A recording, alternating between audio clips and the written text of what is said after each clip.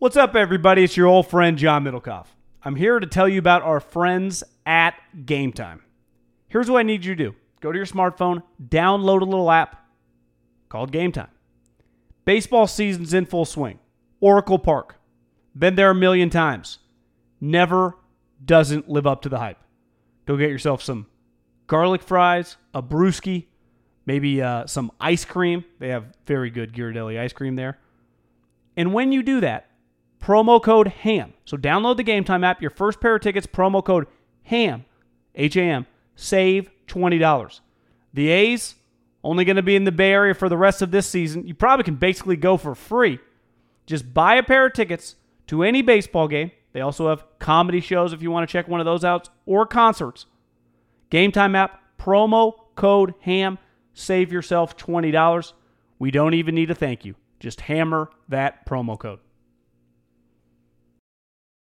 This is the story of the one. As head of maintenance at a concert hall, he knows the show must always go on. That's why he works behind the scenes, ensuring every light is working, the HVAC is humming, and his facility shines. With Grainger's supplies and solutions for every challenge he faces, plus 24/7 customer support, his venue never misses a beat. Call quickgrainger.com or just stop by. Grainger, for the ones who get it done. Ease.com, promo code HAM. $20 off your first purchase, guy. Over $50 free delivery. But here's the thing. A lot of people have been hitting us up going, I've been an Ease user for a while now, and it won't let me use the promo code. Instead of using HAM, just add the number 1 to it. Go HAM1. The numeral. HAM, numeral 1. And you get the same deal. $20 off a purchase and $50 free delivery. Bill Barnwell wrote a thing, John, 5 things for every NFL team in this offseason. And one of his Raiders ones was interesting. And it just, I think, kind of illustrates that people are just coming around on this idea, it seems like more and more, NFL people, that the Raiders might very well be interested in a quarterback. This one person tweeted at us the other day Thursday, when we talked about on last podcast, just a couple of Niner fanboys hoping, wishing that they would do a trade. But what Barnwell basically wrote was the Raiders are the first team in the draft, Cardinals, Niners, Jets, that is going to consider taking a quarterback. And if they don't, wishing. I'm saying that's a hoping and wishing. If they don't take a quarterback, they should trade back. So there's 2 elements there. One, he thinks NFL people think the Raiders are going to consider a quarterback.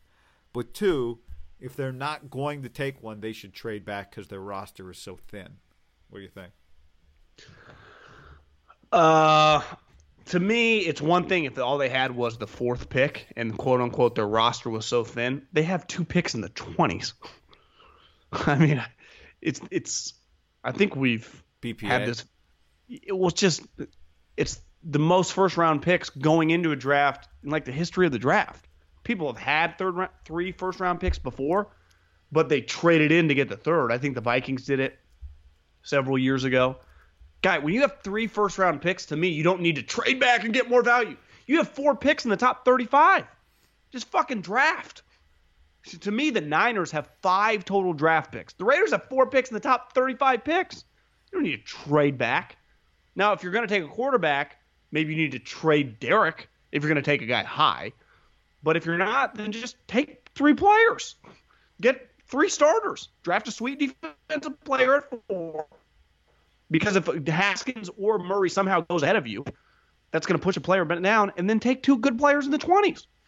Worst case, you get 2 really good players out of the first round, and hopefully a 3rd that at least does something. To me, trading back when you have 2 picks in the 20s is insane. And the 3rd pick in the 2nd round. Trade back for what? That's usually people trade back for that, right? Look at the Packers last year. They traded back to get a first-round pick next year. And it turns out the first-round pick's not great. But to me, you trade back to acquire. I heard Travis Schlenk. He was on with Woj. He was really good. And he said one of the reasons he did the Luka pick, he's like, I told Luka's agent, because I think he's like, I get a lot of shit that I didn't like Luka. We were going to draft Luka at 3. But I'm also of the mindset where I'm always open to deal. And if I could get a future lottery pick for a team that I knew was going to be terrible next year, I was going to do it because we also like Trey a lot. He's like, we had projected that the Mavericks we're going to be a top 8 drafting team the following year.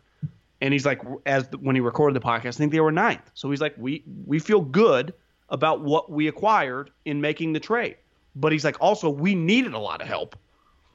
To me, but we didn't have any other picks. If you need a lot of help, which the Raiders need probably the most help of any team in the league, when you already have the picks, there's no reason to me, trading back is just kind of getting cute.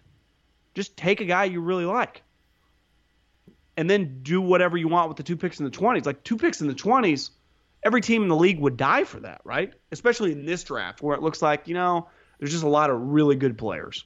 There's not that many Julios and J.J. Watts and guys like that. At least it feels like that on the surface. Just a lot of solid guys. That's good for 2 picks in the 20s. Yeah. Especially 2 picks in the 20s for a team that needs like offensive playmakers. There are going to be a lot of the guys are in that value range, tight ends and wide receivers and corners. To me, the trading back makes no sense with the Raiders, given that they had those 2 picks. Yeah, the one scenario where maybe that changes the dynamic is if they use those picks in a trade. Like we've talked about, I think end up trading one of those picks for a person. Because here's for the other a veteran thing, person. Yeah, I am anti that. I do not think you trade Amari and Khalil to then do that. You know what you can't forget, and I do sometimes, because the pick's not going to be great, because the Bears are going to be good. They have another first-rounder next year. So, they are equipped. No shit, they're equipped. They traded their 2 best players. We got value, John. They got a shitload of picks. The problem with those players, they're so good that the team, the picks could have been even better, but those teams got good with those players there. The Bears 24 and the Cowboys pick is 27.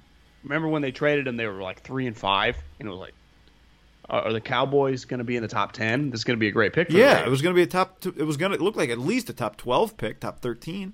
Who would have ever thought at the time that they won 7 of their last 8?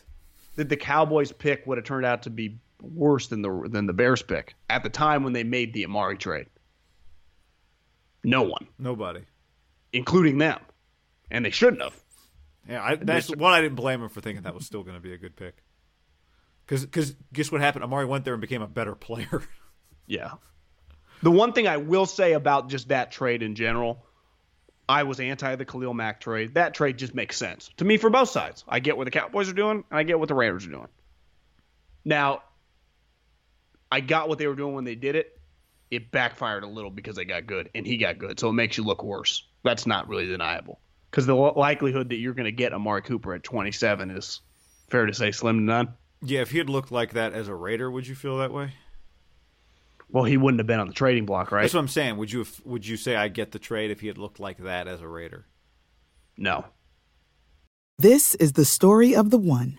As head of maintenance at a concert hall, he knows the show must always go on. That's why he works behind the scenes, ensuring every light is working, the HVAC is humming, and his facility shines. With Grainger's supplies and solutions for every challenge he faces, plus 24/7 customer support, his venue never misses a beat. Call quickgrainger.com or just stop by.